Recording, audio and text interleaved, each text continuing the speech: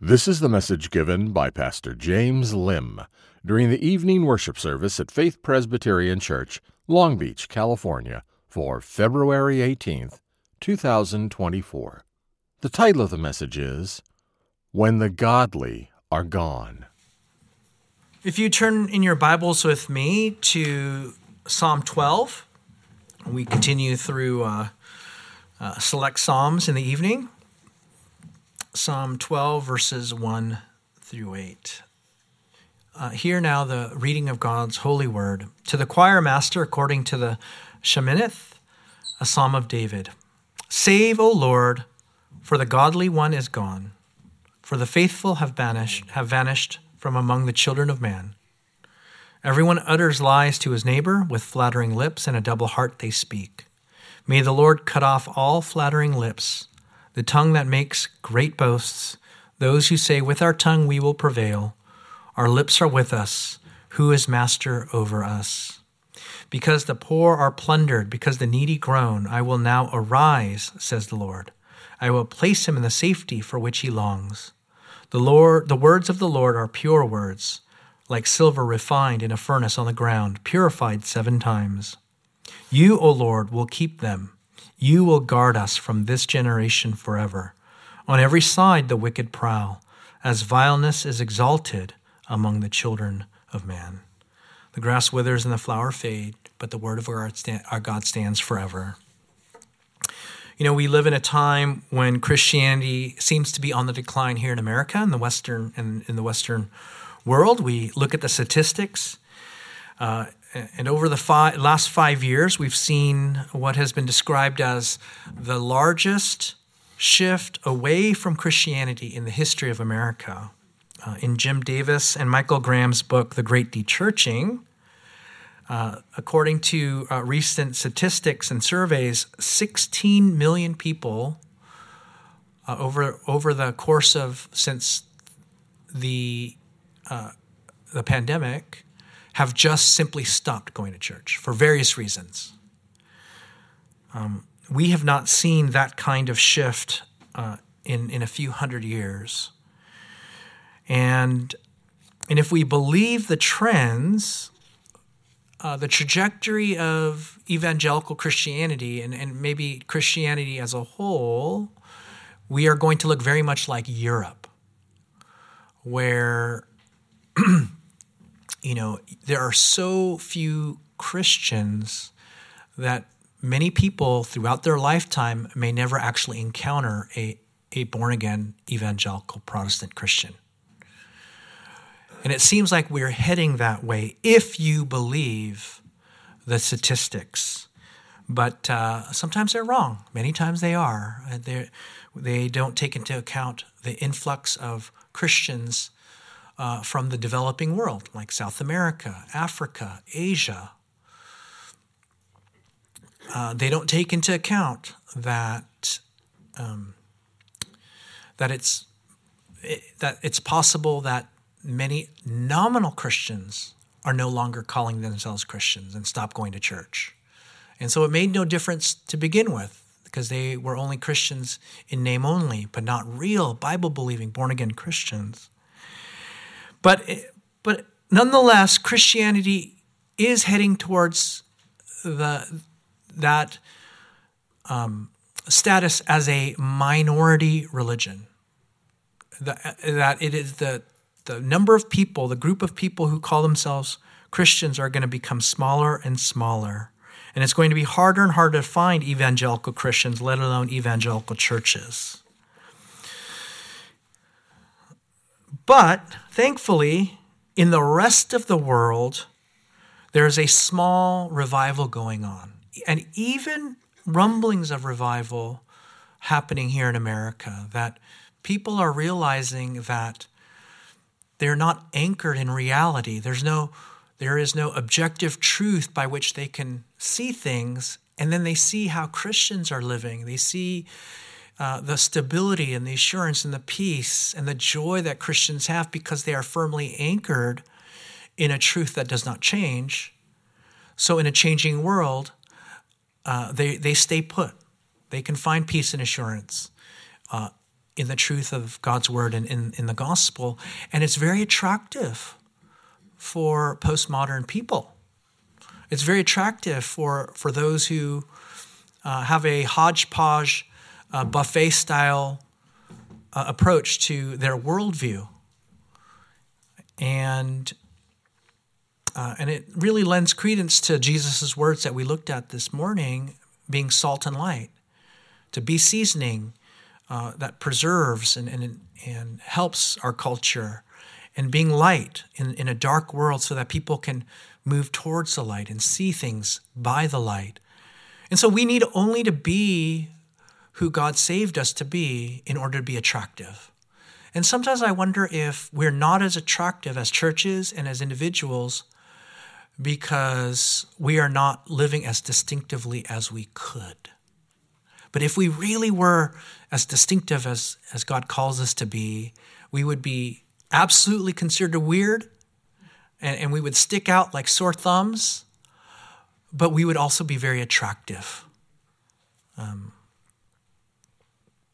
So here, tonight this psalm helps us consider what to do when Christianity seems to be shrinking culturally and politically because of social pressures or persecution.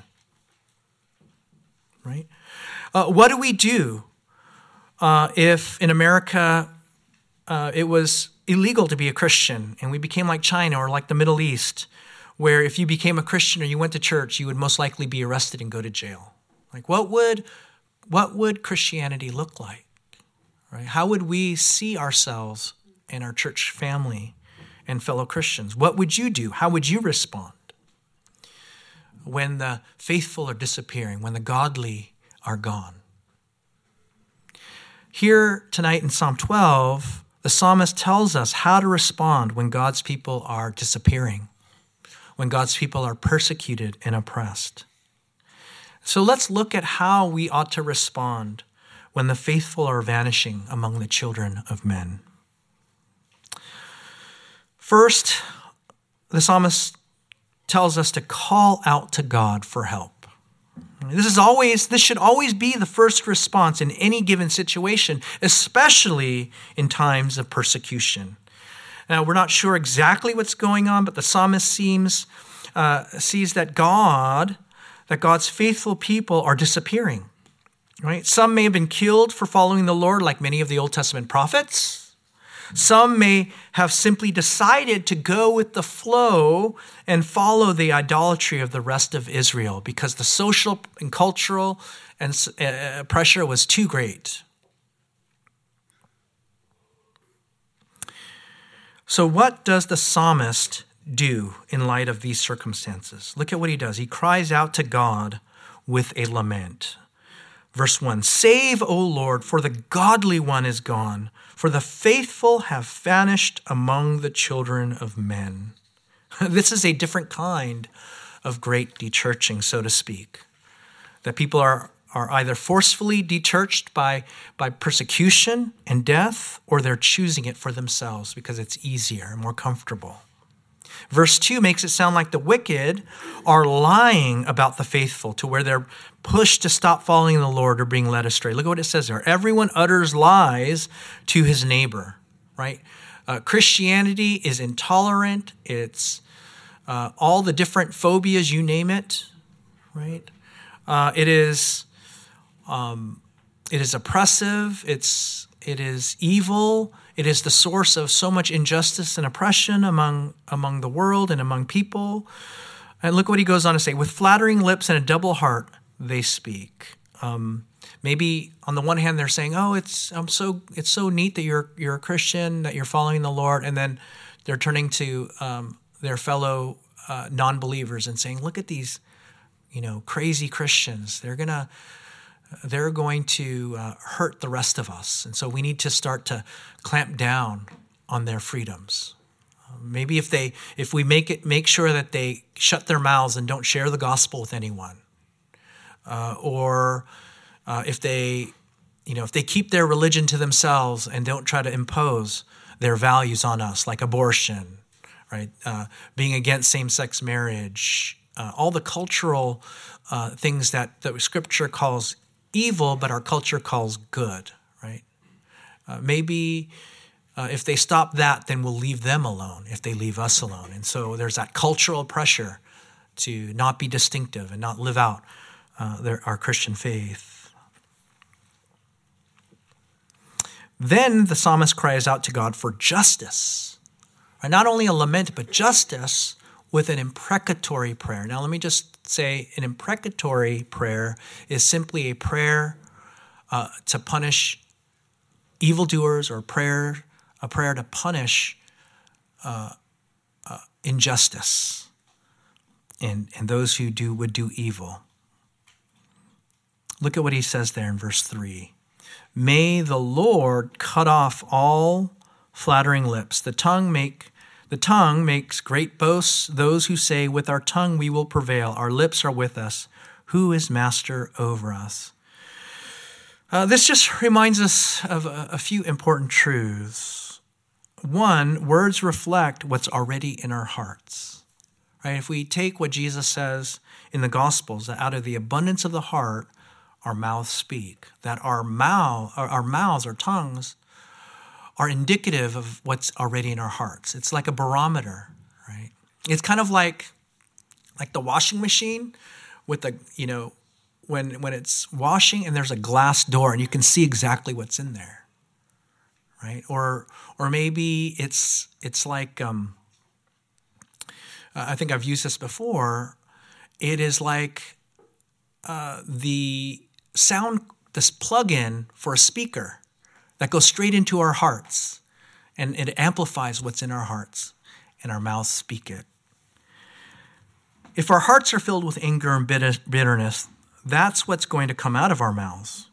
And so here, the flattery and boasting of the wicked is evidence of the evil in their hearts. Because throughout Scripture, those who would boast and those who would flatter were indicative of those who are wicked. What do they boast about? They boast about themselves and not with God.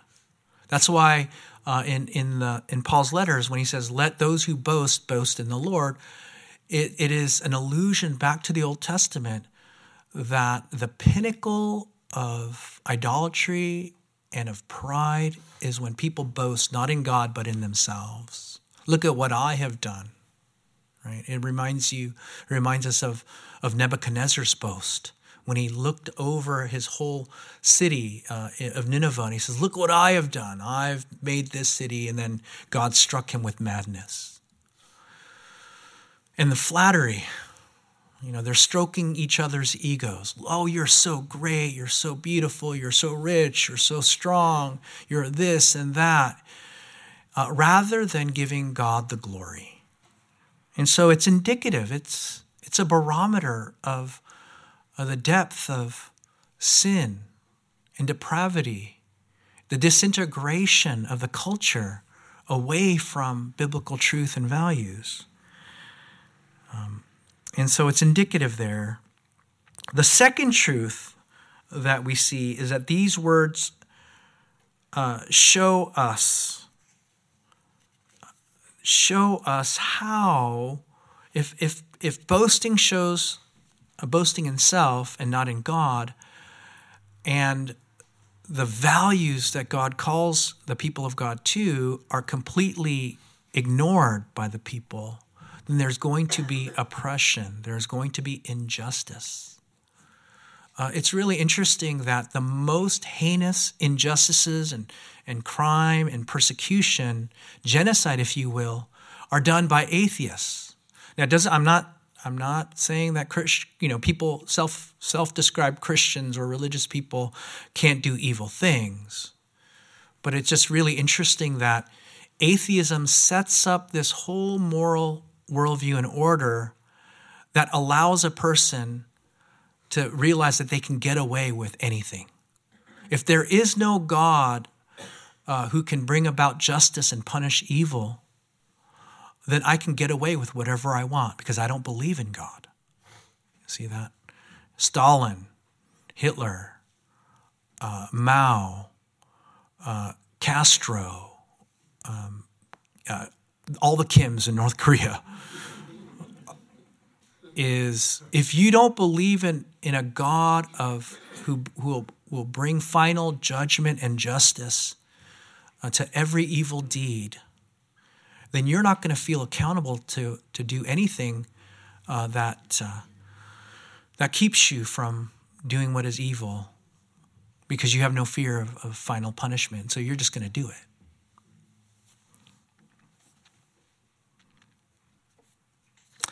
And this points us then to why people and governments persecute the people of God, because Christianity speaks the truth of God's existence, sovereignty, and supremacy.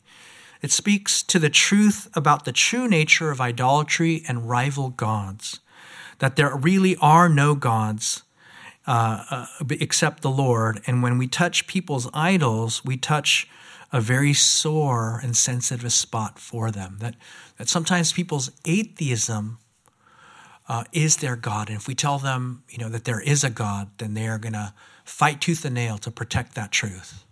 And anything to undermine it is going to be a threat to them. And so they fight back with fury and seek to snuff Christians out because we dare to tell the truth about the falsity of their gods. Two things to take away from these verses. First, we find ourselves, when we find ourselves in trouble, the first thing we have to do is to cry out to God for help. And this seems easy enough, right?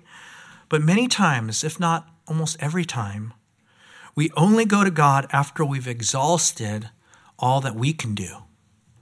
I don't know if this is your experience, but this is mine, is that when I find myself in trouble or I need help, I only go to God as my last resort, only after I've tried to do everything in my own strength and my own power.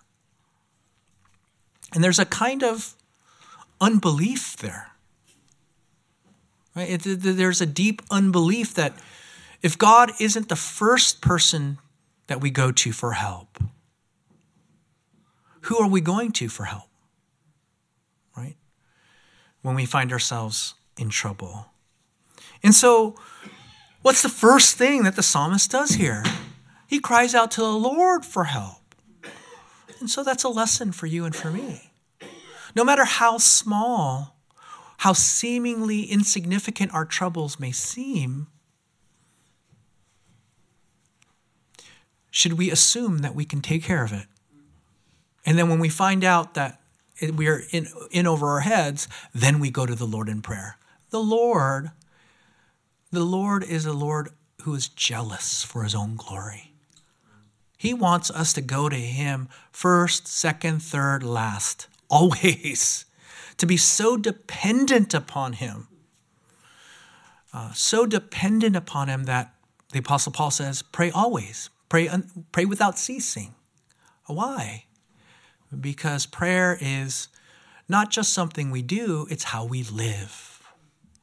And so whenever we find ourselves in trouble, go to the Lord, however small it may seem.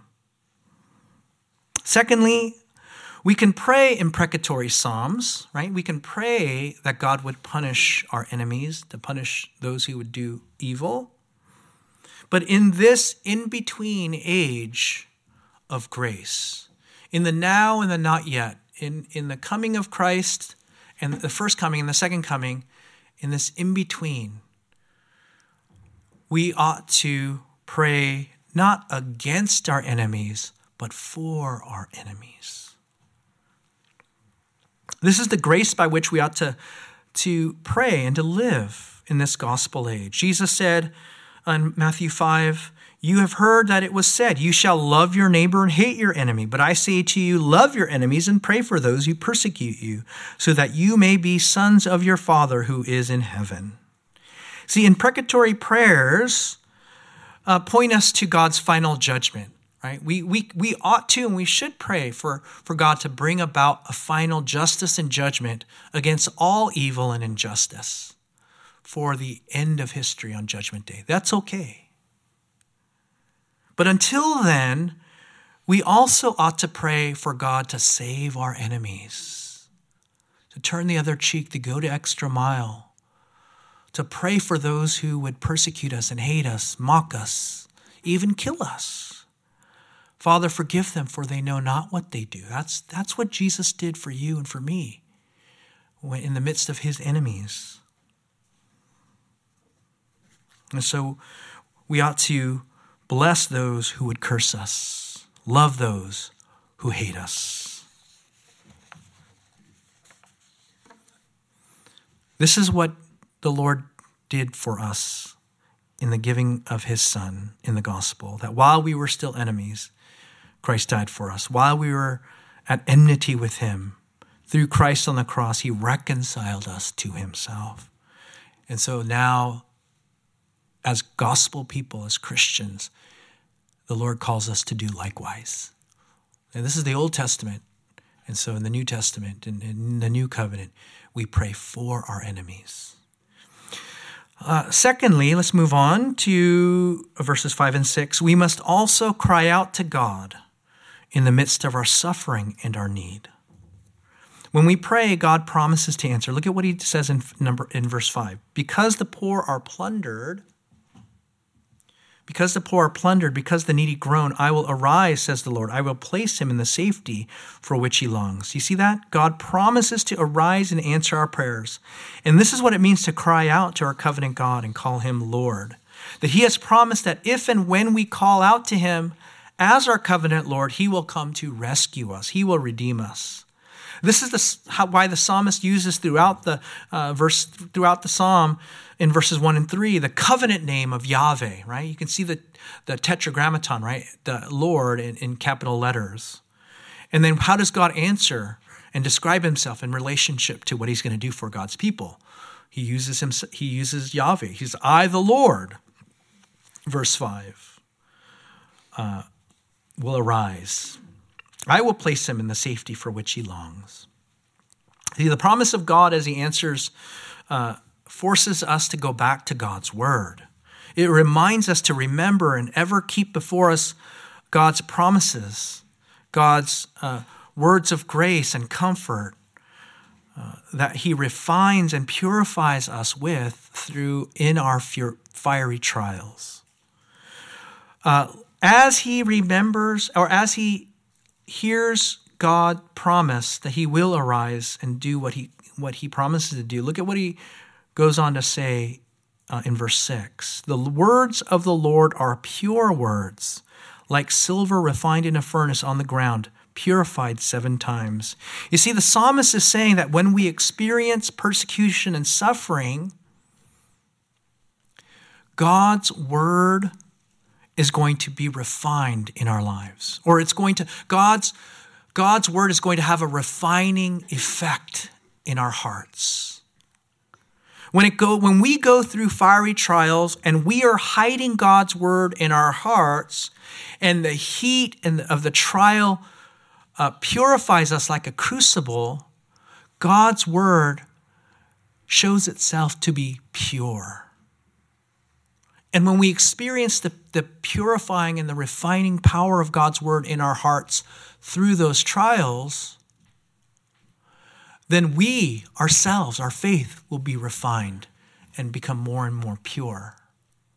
You probably experienced this in your life where you've read God's word, you've memorized God's word, memorized God's promises to be with us, to provide for all of our needs, to heal us, to help us, to remind us of that we have eternal life, that our sins are forgiven, that we are righteous in his sight, that we are being made holy, that we are persevering by his grace and power, and the promise and hope of glory is guaranteed. And it is those words, when we are in the midst of our trials, that prove themselves to be absolutely true as we experience those trials. Right? Like I remember one time, we were this was maybe when I was in seminary, or maybe when I was just getting a stipend as an intern in the PCA, and I just remember, there were bills that were coming due, and we didn't have enough money in the bank, and we were asking the Lord, Lord, you promised that you would provide for our every need, and and our bank account is short, so we don't know what we're going to do. And so we just prayed and we trusted. And then like the day before we needed to write the check, a check comes in from a mysterious donor. And we didn't tell anybody of our need. And God's word that he will always provide for us, right? He'll never leave us nor forsake us. He'll always be with us.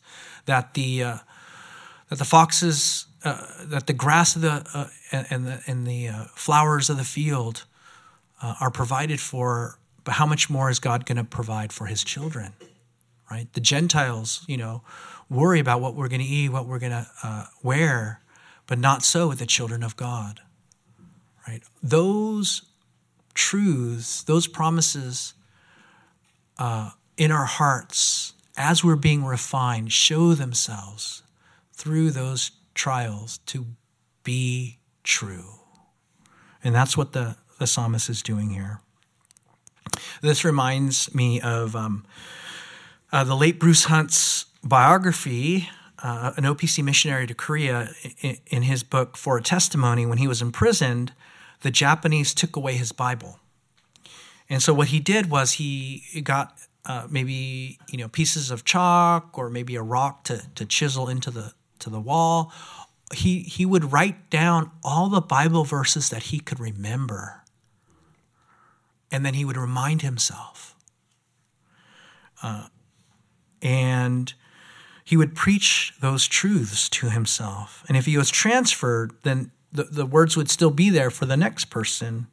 But it was those words that he hid in his heart that anchored his faith in Christ and didn't fade away when he suffered. They only showed that though heaven and earth may fade away, God's word is eternal. And this is why it's so important for us to memorize and hide God's word in our hearts so that they can purify and refine us in our trials. We can persevere trials simply by faith, but we will not be refined as we should be if we are not bound to God's word, so that through the word we're being purified in those trials. Finally, we not only cry out and call out to God, but we must also confess our confidence in God amidst our trials. And if you look at the progression of thought here from verses 1 through 6, it's an ever-growing confidence in God, in prayer and through his word. And then grounded in the confidence of prayer and God's word, the psalmist then now confesses his confidence in God himself. Do you see that? He's growing in his confidence in prayer, in God's word, God's promises, and now he's confessing his confidence in God. Look at verse 7. You, O Lord, will keep them. You will guard us from this generation forever. On every side the wicked prowl, as vileness is exalted among the children of man. You see that? He's confessing with certainty that God will keep them and guard them, even when it doesn't seem like it. Even when they are prowling and circling like a pack of wolves, he knows that God will keep him, not just for a while, but forever. And this ought to be our confidence in times of persecution and trial. Why? Because our faith has to be grounded in God, not in our circumstances. We can't put our hope and happiness in our circumstances, but in God. Because it's easy to turn our circumstances into idols, right? God, we love you if we're happy, if our circumstances are to our liking, if we're comfortable, if we're not hurting, if we're not suffering, if we have all that we need, if you give that to us, God, then we'll be happy. What God wants is a confidence in him regardless of our circumstances, to ground our hope, our peace, our assurance in God, no matter the circumstances, because that proves that our hope is in God, not in our circumstances. So when we pray for God to take away our troubles, even more than that, we should pray for God to keep us and to guard us through them, to persevere through them and not apart from them, because they refine our faith. They purify the impurities in our faith. Like a refiner's fire and the gold in a crucible Trials refine our faith to make it purer, stronger, hardier. So that like the psalmist, we know God is going to keep us and guard us. And all this points us to the fulfillment of this psalm in the persecution and prayers of Jesus, the godly one, the faithful one who vanished among the children of men when he was lied about, persecuted, falsely accused, arrested, tortured, and crucified and killed. That he is the godly one who is gone, who suffered and died for our sins and for our salvation. He was the poor and needy one who groaned upon the tree. And because Jesus bore our sins, suffered and died, in the gospel by faith we are saved. We are chosen, predestined, and saved for eternal life. And in the gospel, we can confidently persevere in faith because he who began a good work in us will bring it to completion at the day of Christ. All that the Father has given the Son, he has not lost even one. See, the confidence of the psalmist is the confidence that in Jesus, that though he suffered and died, through his suffering, death, and resurrection, he will keep us, he will guard us from this generation forever, even though he was surrounded, even though he was persecuted, even though he was killed. And because Jesus experienced all of this, we now will never be separated from the love of God. Shall tribulation or distress or persecution or famine or nakedness or danger or sword, as it is written, for your sake we are being killed all the day. We are regarded as sheep to be slaughtered. No, in all these things we are more than conquerors through him who loved us.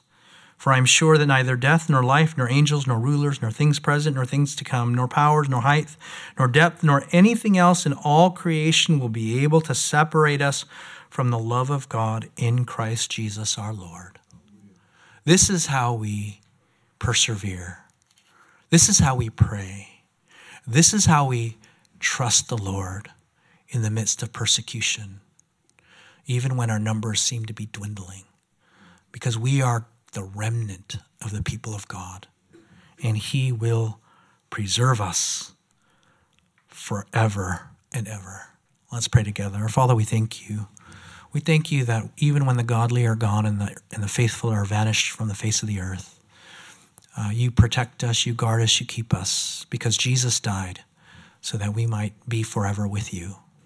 Lord, in this time of persecution and dwindling numbers, help us not to be fixed upon numbers and hope in our circumstances, but to anchor our confidence and hope in you. In Jesus' name we pray. Amen.